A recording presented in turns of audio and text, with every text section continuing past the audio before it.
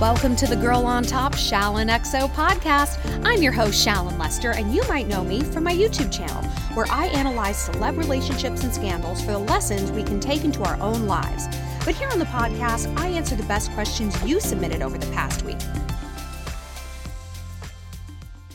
Welcome back to the podcast, Shalligators. This week, I wanted to do an Evil Week preview. Now, if you're new here or you're a more recent devotee of the podcast or the YouTube channel, let me get you up to speed.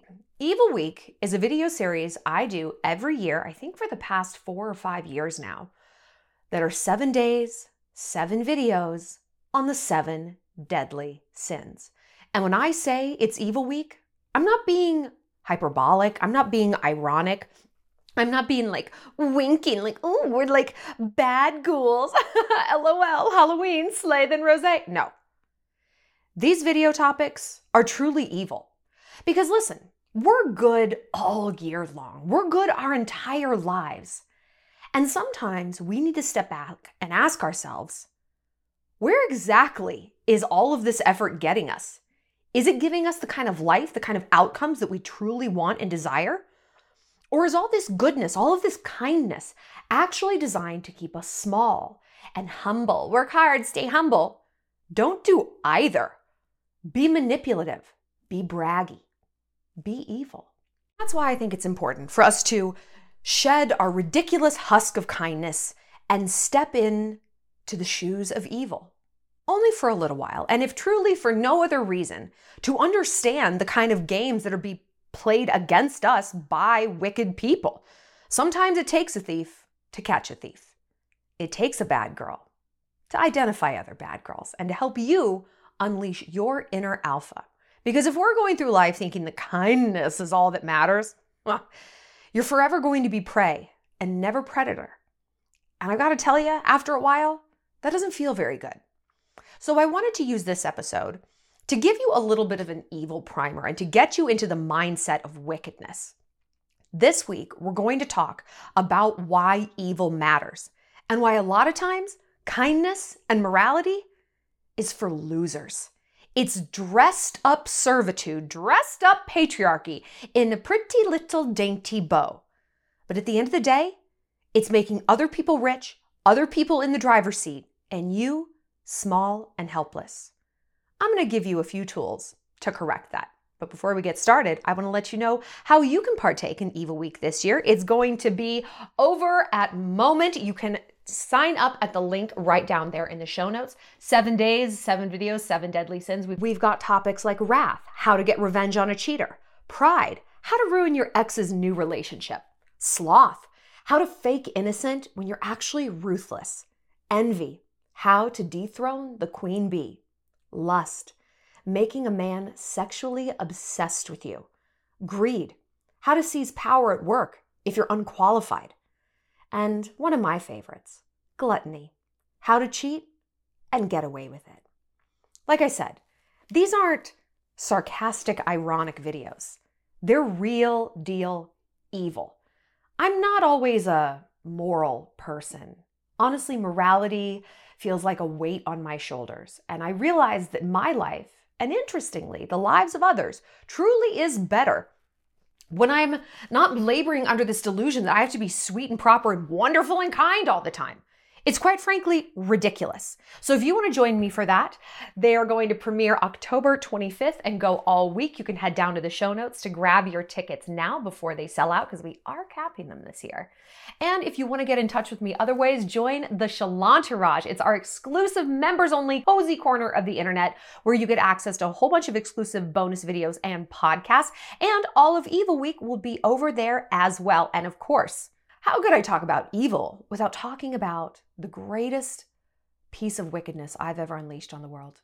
My new downloadable course, Get Him Back. Your 5-step manipulation master plan to getting back your ex-boyfriend, flipping the script on a fuckboy, changing the dynamic in a situationship, and just mastering the rules of seduction in general. We've got 9 videos, a bunch of PDFs and downloadables, worksheets, and ways to connect with me. It really takes you A to Z through the art of seduction, also a bit of the art of revenge, and get you to a place where your ex-boyfriend is going to be eating out of your hand and you will be the one to decide whether or not you want him back. Maybe you will. Maybe it'll be a fresh new start for your relationship. Or maybe you'll be like, actually, now that I've done all this work on myself, I'm whole and happy on my own, and you and your 4 inches, not all that enticing anymore. So you can also pick that up down there in the show notes and connect with me over on my website. All right, let's get into something a little bit more sinister. Let's talk about my own origins of evil, because I have a feeling my history is very similar to yours. Hopefully not. You probably have your own. But some of this might resonate. So I spent my whole life as a people pleaser. I was literally Lester the Jester, always trying to make people laugh, trying to make people happy, bring people together. And surely these are wonderful traits, you know? Who doesn't want to be around someone happy and funny and who's a connector? And that's all well and good. But I knew in my heart of hearts I'd taken it too far. I knew that I really had no ability to sit with tension or therefore to ever be objective. What am I trying to say? So growing up, I grew up in a household. I was the only child of a single mother. And if you grew up in a similar household, or maybe you were just very connected to your parents and your family members, and you were very, I guess, clued in to the emotional temperature in the room. You could tell when your mom was mad before her whole body was even in the room. You could tell by the way she opened the door, by the way she shut the car door, and it just set you on edge, right? Most people who grew up in an environment like that, and I'm not saying like it was a bad or toxic environment, it was just a very close environment. You know, if we don't have a big family or there's only one parent or something, that tends to be the byproduct. When we grow up like that, a lot of people become empaths, right? They're just hypersensitive to the moods of everyone. It has always struck me as funny when people brag about being an empath, because truly it's like the weakest person in society. And I don't mean that as like you're a bad person or you're a loser, but you are weak. Why are you weak? Because when you are clued into the energy of everyone else and you make their energy your problem and you feel burdened to put a smile on their face, to make them happy, to rescue them from whatever emotion they're feeling, you have no boundaries. I didn't. Oh, someone's having a crisis at 2 a.m. I'll be right there. My mom's in a bad mood from work. How is this my thing to solve, right? I'm not going to have my own teenage meltdown. I never had a teenage rebellious phase. I never had a teenage crisis. Never. That was like not allowed. I existed for my mother. And let me say, she's a wonderful mother. But I, again, took it too far and was unable to create any sort of healthy boundaries between me and the people I love. And then soon, as I got older, it wasn't just between me and the people I love. It was me and everyone. I felt responsible for the moods and the outcomes of everyone I encountered. And even people I didn't encounter. Orphans in Africa, sea lion pups. Like, I felt everything. I felt too much. I needed to fix everyone, rescue everyone. And as a result, the underside of that was I took everything really fucking personally. The cashier at Rite Aid is in a bad mood and being a bitch. Yo, we're about to square up in the parking lot. I couldn't let anything go. Why do you think I have a necklace that says revenge that I sell? Like, I felt everything. And because I felt everything, and because I spent all of my energy on other people's energy, trying to make sure everyone was okay and that they approved of me and no one was mad at me and they validated all of my decisions. Number one, I had no boundaries. And I realized I had no objectivity. I was never able to divorce myself from a situation and the emotions that went with it. Never. I was not strategic at work. Even if I was just working at Ben & Jerry's or waitressing, I couldn't be strategic. I was constantly led around by my emotions, by my ego, because all I could ever see the world through was the lens of energy, right? The lens of putting smiles on faces and, making sure everyone's needs are met. And what that made me was very, very poorly tempered. I did and still do have a bad temper. I would go off at a moment's notice. I mean, I wouldn't do it on the people I cared about because, again, I was too energetically bound to them. Like, I couldn't freak out on someone in my life because I couldn't run the risk that they would be mad at me, because I would collapse. Like, my very foundation of self would collapse out from under me. right? So I would get super road ragey. I'd lose it on that Rite Aid cashier. Like I was a monster when I was younger and in my teens and early 20s because I had no self-governance. Because all I could do was make other people happy. And again, the underside of that was, well, I was never happy. I could never express myself in a constructive way. And so I was always swinging wildly from one extreme to the other. Keep sweet, stay humble, work hard, and a fucking war machine at Applebee's, right? There was no in between. There was no constructive expression. There was no healthy boundary. It was one or the other. And I couldn't see how these things were linked, right? I couldn't see how me feeling so responsible for everyone else's emotions led to these crazy outbursts.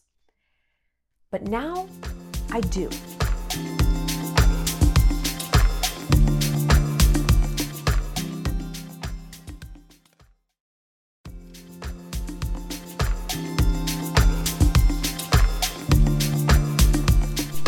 The answer lies in my refusal to accept evil into my life. I was operating under not just the assumption, but the directive, the order from on high, from like God herself, that I needed to keep sweet and make everyone happy, right? Everyone had to approve of me. Evil, the idea of doing wicked things, strategic things, manipulative things. Why? I can't do that. People are going to be mad at me. What do we say about boundaries? The people who hate our boundaries are the ones who benefited from us having none at all. Who was going to be mad at Thanksgiving dinner when I wasn't shucking and jiving, trying to tell jokes and bring up neutral topics and keep the peace between Aunt Deb and Uncle Marty? Who was going to be mad at that? I mean, the people who relied on me to step up when they were being childish, when they wanted to fight over the gravy boat, I had to step in and be the adult, right? And so if I removed myself from that role, suddenly they had to govern themselves. Well, fuck, they didn't want to do that. They wanted to while out and act however they wanted. And Shallon's going to figure it out. Shallon's going to figure it out. Same at work, same in friendships, same in relationships. Once my eyes adjusted to this behavior, the patterns were everywhere in my life. And I got really sick of it. Evil week for me, evil began in my heart when I was in New York. Not when I first got there, because I was still in, the frenetic energy of New York, and that lasted literally for years. I was running on skinny vanilla lattes and Adderall, just for 5 years, burning out my fuse. And then one day, I got so tired. It was after my divorce. When I realized moving through life, not really paying attention to what my intuition is telling me, not really listening to what I need, but instead focusing on what I should need. I should want to get married. I should be happy, settle down. I wasn't. And it wasn't my husband's fault. He's an incredible person. Incredible person. And ironically, if I had listened more to my own needs, I probably could have made that relationship work, taken it slower, had a more metered, response to everything. Not we have to get married. This is what has to happen next. And it was after my divorce when the entirety of my life collapsed out from under me. Every bad thing I was worried about, it happened. All of it. Financial loss, status loss, the loss of what I thought my future was going to be, all of it gone. When I was looking around at the smoldering ashes of my life, I realized I only had myself to blame and my ridiculous devotion to sweetness, my pathetic adherence to what other people wanted me to do, to what society expected from me, to this narrow, embarrassing feminine path had led me to a dead end. I decided it was time to get out in front. I decided it was time to be a little smarter and more strategic about where I took my life and where I was going to move next, because I looked at my life and the ruin, and I made a promise to myself, I will never be here again. Not ever. Not ever. I don't care if there's a war, a famine, a divorce. I will never experience this kind of apocalyptic loss in my life. I am going to get out in front. I will be as strategic as I have to be. And thus evil took root. Now, evil gets a bad rap. And I want us to start encompassing, a more evil persona by sort of erasing the stigma of evil, right? Now look, maybe you grew up religious and evil is like a very real, concrete thing that you learn about, that you hear about. It's embodied by the devil. I believe evil, as defined by women, like how women are interpreted as evil, is women who are a little too fucking mouthy. And I don't mean mouthy like they never shut up. Mouthy and then as in they have opinions about their life. They have a path that they want to be on. Fuck whatever society tells them this path is. They want kids, they want house. Maybe they don't. Maybe they don't, or maybe vice versa. Maybe society is telling them they got to be like that bad corporate bitch. And they're like, I actually just want to stay at home. Great, girl. Evil, the patriarchy says, is a woman who knows her own mind and is going to use it. I mean, isn't that right? A woman who knows her body and is going to use it. Oh, she's a slut. She's an immoral Jezebel. Really? I don't know. I kind of feel like I'm just a red-blooded American girl. I like boys. Does that make me a slut? I don't know. Sort of how I'm hardwired, right? We hear this all the time in small little forms. So I want you to start reframing what evil is and start deciding that maybe it's gotten a bit of a bad rap. I instead want you to define evil as doing what benefits you all the time. That is the new definition of evil. You come first. Oh, and I mean that literally, honey. You are the number one priority. Not your boss, not your mom, not even your kids or your husband. You. How is that going to shake things up in your life? Who's going to be mad about that? Those people, the people who immediately pop in your mind, enemies. Enemies. Either someone is part of the problem or they're part of the solution. So which is it going to be? Someone supportive of you putting yourself first in your life. And if not, why?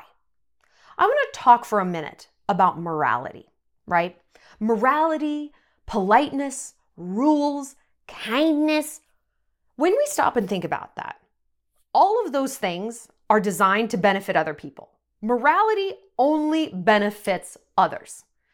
Here's an example for you. Stealing, right? Stealing is wrong. Thou shalt not steal. Don't do that. Stealing is so wrong. Oh, it's wrong. Okay, well, why is it wrong? From your point of view, in your life, is it wrong for you? No, stealing is like great. You get a car for free. You get all these organic blueberries from Whole Foods for free. You get to like go in and fuck with your neighbor's house and take that fur coat from that bitch you hate in Gamma Phi Beta. Like stealing is fantastic for you. It's bad for the victim, but for you, I don't know. I mean, of course it's bad if you get caught, but that's not the same as morality. That's consequence, which is not morality. Law and morality are not the same thing, right? Morality is supposed to come from inside. It's self-governing. We don't need the government to tell us or the police to tell us like, hey, don't do that. We know it. It is a directive by which we live, and we don't even need there to be consequences. It is simply wrong. Well, is it? Listen, I'm not saying you should go out and like rob a liquor store. Not at all. And stealing is shitty because it's hurtful to other people and you don't want to go through life hurting other people. So please do not mistake what I'm saying in my pro-evil stance is you want to go through life hurting people. No, you want to put yourself first. And if other people are hurt as a consequence, that is unfortunate and you are going to try to mitigate that damage. And that's not ever going to be your goal. But you are going to serve yourself first. So that's one example, right? Morality is kind of for others. Here's another though. Litter. I will never litter. Never. I am much more likely to kill a person than I am to litter. People make me mad and there's a lot of people who need to die. There's never a part of the earth that I'm like, I would love to see this covered in trash. Ever. But yet, it benefits me to litter. If I'm driving around and there's a bunch of garbage in my car, wrappers and things, it benefits me and my immediate surroundings and situation to throw all that shit out the window and have a clean car. I simply will not do it though, because to me, my individual morality is against that. Here is the point. You need to come up with your individual morality. I have moral blind spots that just are not there. I don't do things. I don't steal, not because, I know it's wrong. Like I do know it's wrong, but also I don't feel like it. The consequences aren't worth it. I would start to think about the people I was stealing from, and then I would feel guilty. So I'm like, okay. Would I steal from a major corporation? Oh, absolutely. Would I embezzle? Yeah, of course I would embezzle. Like if I worked for a corporation and I had access to that, of course I would do it all the time. I wouldn't care. Would never bother me whatsoever. Would I sell drugs? Yeah. If people don't want drugs, they won't buy them. No big deal. You need to come up with your own personal code of ethics. And don't tell other people what they are. I shouldn't have even said that here on this podcast, but I did. Because once you can get comfortable inhabiting your own code of ethics, and inhabiting your spaces in terms of morality, number one, you will stick to it better because it will make sense to you and it will feel chosen and not like something that was forced upon you. Yeah, I don't know, honor thy mother and father. Why? Is your dad shitty? Then don't honor him. You have the right to protect your peace over some morality that is telling you what you should do. But on the flip side, you're going to be like a warrior for the environment if your moral code says, I don't litter, and no one else should either.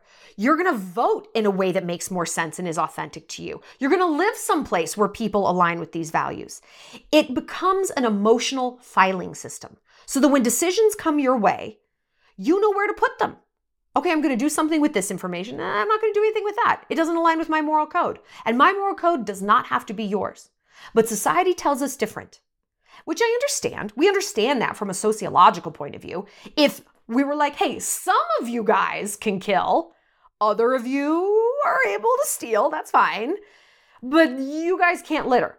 It would be anarchy, right? We all have to pretend to agree to this preordained set of rules, right? And you don't have to, and you can go to prison. Maybe you'll really enjoy it there. I don't know.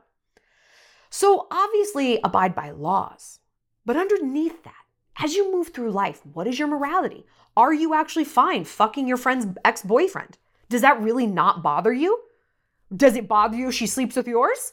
Morality also doesn't have to be a two-way street.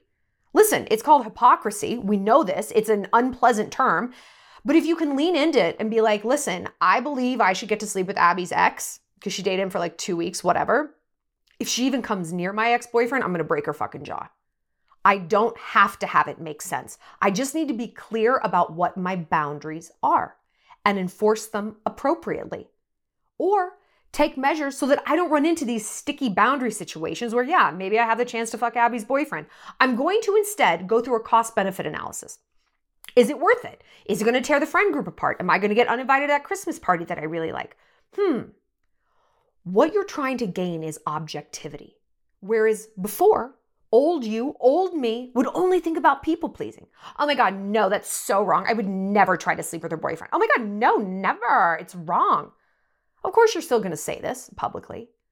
And at the time, I was thinking, oh no, that's so wrong. And there was this feeling inside me like, I feel so evil because I know if I'm alone with that dude and we've both been drinking, things are going to go a different way. And if I had paused and said, you know what, my moral code is, yeah, I'll totally sleep with him. Hey, now I can get out in front. Remember, that's the big theme here. We're getting out in front of things, not just the world and how society interacts with us, but our own behavior. I'm going to get out in front of this behavior. I'm not going to be alone with Jeff. I'm not going to take 4 tequila shots before I have to see him. I'm going to mitigate the damage because I know what I'm capable of.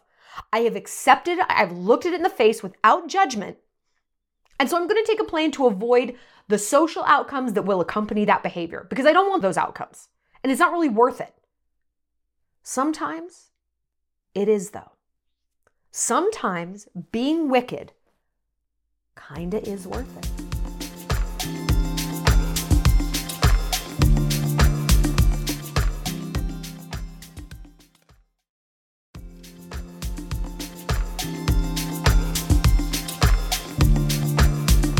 Never more true than at work. Never. I cannot tell you how many talented, hardworking, smart women I have seen flame out, get laid off, or just languish in the sort of middle ranks of their industry because they went into work with an attitude of collaboration and kindness and speaking the truth, right? My God. What folly. The people who run the world don't even consider this as an option. Truly, the most rich and powerful people in any industry, from politics to technology to innovation, celebrities, singers, athletes, none of these people are moving through their life and their career with an attitude of kindness. None of them. Kindness, they understand, is like truth. You use it as you see fit to benefit you. It is not your default setting. Courtesy can be your default setting. Politeness can be your default setting. Listening, because listening allows you to learn a lot about your enemy and a lot about your opponent, right? And a lot about situations and how you can manipulate them to your advantage. But kindness? No. Kindness is in the same category as morality. It benefits other people. That's literally the definition. And hey, we can be kind when we see fit, when we have that spare energy, the spare time, the spare money. But when we are kind at the expense of ourselves, what the fuck are we getting in return? Obedience? Gratitude? Payback? Not really. You know why? Because there's a condescension to kindness. Doing something kind for someone has this tacit undertone of, oh, I'm helping you because you're less fortunate, kind of. Let me help you because you need help. Some people out there want that pity. A lot of people don't. And if they don't, and if you are chronically moving through life being kind, you're going to be seen at best as weak and easily taken advantage of. And at worst, condescending and sort of sanctimonious. Think of it as chili powder, as a spice. It's not the bulk of your flavors. It's certainly not the bulk of your meal. It is something to be sprinkled on top just when it needs to be punched up a little bit. Same with the truth. Well, Shannon, come on. I am truthful. I can't just move through life lying. Oh, are you truthful? Are you? Are you 100% honest at work? Really? You're 100% honest with your boss about why you were late and what you were doing on that sick day? Are you 100% honest with your friends about exactly how fat they look in those pants? Are you 100% honest with your mom? You're not honest now, but are you being dishonest in a way that is truly benefiting you? Are you utilizing your ability for dishonesty to really go that extra mile? I bet you're not. Why? Keep sweet. Morality. I'm a nice girl. I'm a good girl. Your prey is what you are. Aren't you tired of that? Aren't you tired of watching other people get promotions you deserve? Usually men, usually strategic men. Aren't you tired of watching girls get the guys that you like? Strategic girls who know how to play the game. Meanwhile, you're sending the 500-word text about your feelings. Yeah, I've been there. I was her for years and years and years. Where did it get me? Broke, brokenhearted, divorced. Great. Yeah, no, that was great. But hey, I'm sweet. I'm nice. Everyone's happy. Everyone's happy. Let me tell you why evil is also good. People kind of like it. Everyone is walking through life behind their social mask. And usually that mask, like we said, is the kindness, the keep sweet, the patriarchy, choose love, love wins, all that horseshit. People are yearning to break free. They're yearning for wickedness. Why do you think something like Mardi Gras exists? Halloween. People don't dress up as like a Kohl's soccer mom for Halloween. They dress up as something slutty or wicked or funny. They step outside themselves and they cast off this social mask of propriety and obedience, and they let their freak flag fly. And so when we see someone in society who is unabashedly doing that, not to an extreme degree, because that can become predictable and routine as well, can become sort of costumey and desperate looking, like Charlie Sheen, he was very alluring to males for a while. He was like fucking hookers and like doing coke, and he didn't care. He was yelling at his boss, man, fuck you. And then he became sort of clowny and out of control and sort of scary. But for a while there, he was like the exemplar for all middle-aged men. He was doing exactly what all men wanted to do, and they couldn't get enough of him. We see people who are living our deepest desires. We can't avoid being magnetized to them. They are absolutely irresistible. We want to be like them, and we're inclined to do what they say because they seem brave to us. Everyone loves a villain, right? Don't you always kind of fall for the villain when you watch a movie? I do. I mean, I'm always like, it's like, yeah, the hero's fine, but ooh, Loki. Ooh, like the villain in James Bond movies. I'm inexplicably drawn to them because they're living so authentically. They're living so authentically. They're following their instincts. They're doing what they want to do. They're throwing someone overboard. Fuck you, bye. We don't get to do that, and yet we might want to. So how can you enter your villain era? How can you do this? Because, all right, listen, I'll concede. It's all great and fine to be evil, but no man is an island. I mean, you want to be self-centered in a healthy, positive way and have your goals take center stage, but you don't want to alienate your children, your family, your best friends, any guy potentially you'd want to date. How do you do this?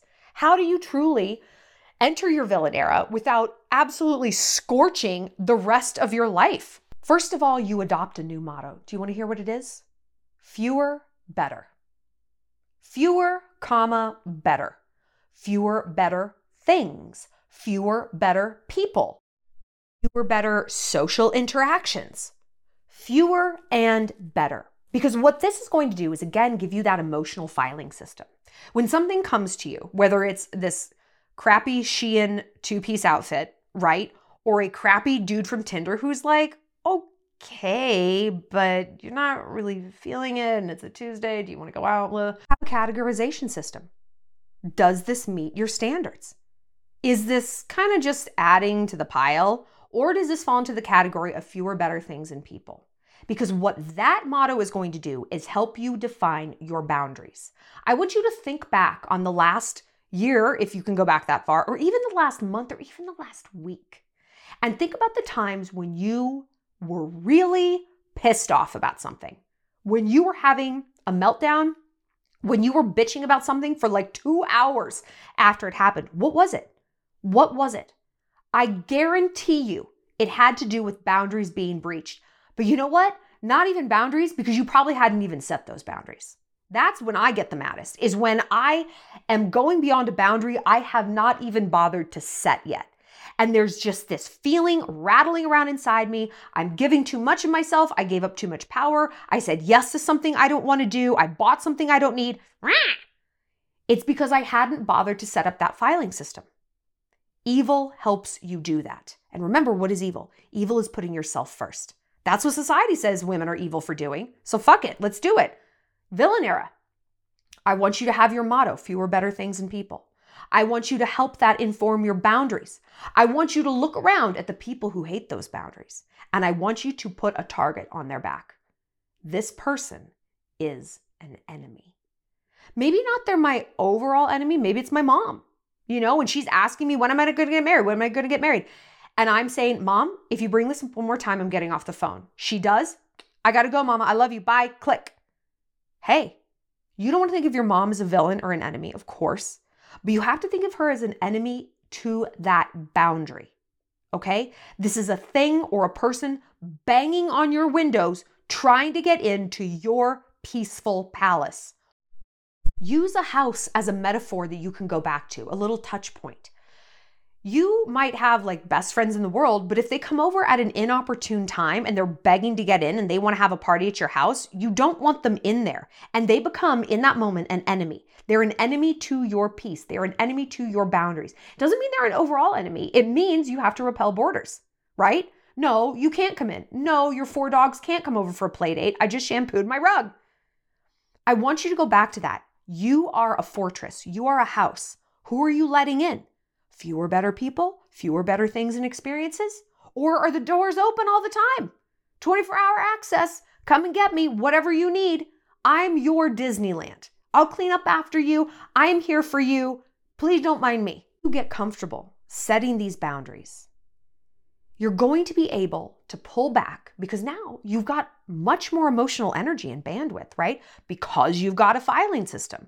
Think about when you're organizing your closet. When there's a place for everything, cleaning up takes so much less stress. You're kind of on autopilot. Oh, the shoes go over here. This is the sock drawer. It's labeled, blah, blah, blah.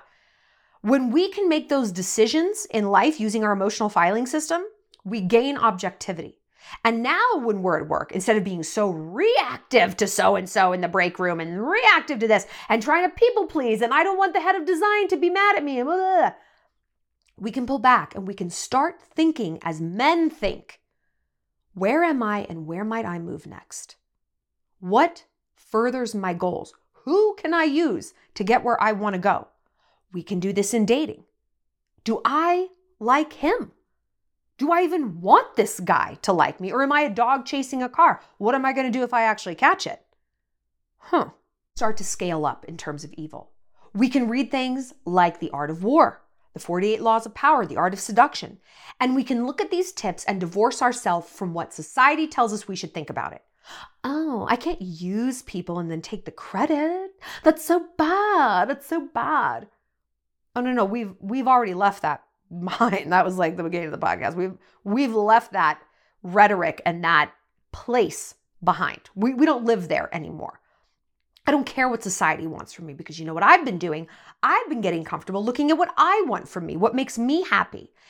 And I realize it's a lot more comfortable and takes a lot less energy to please myself because guess what? I have to live inside myself 24 hours a day. I only maybe have to deal with society a little bit, really, when I think about it.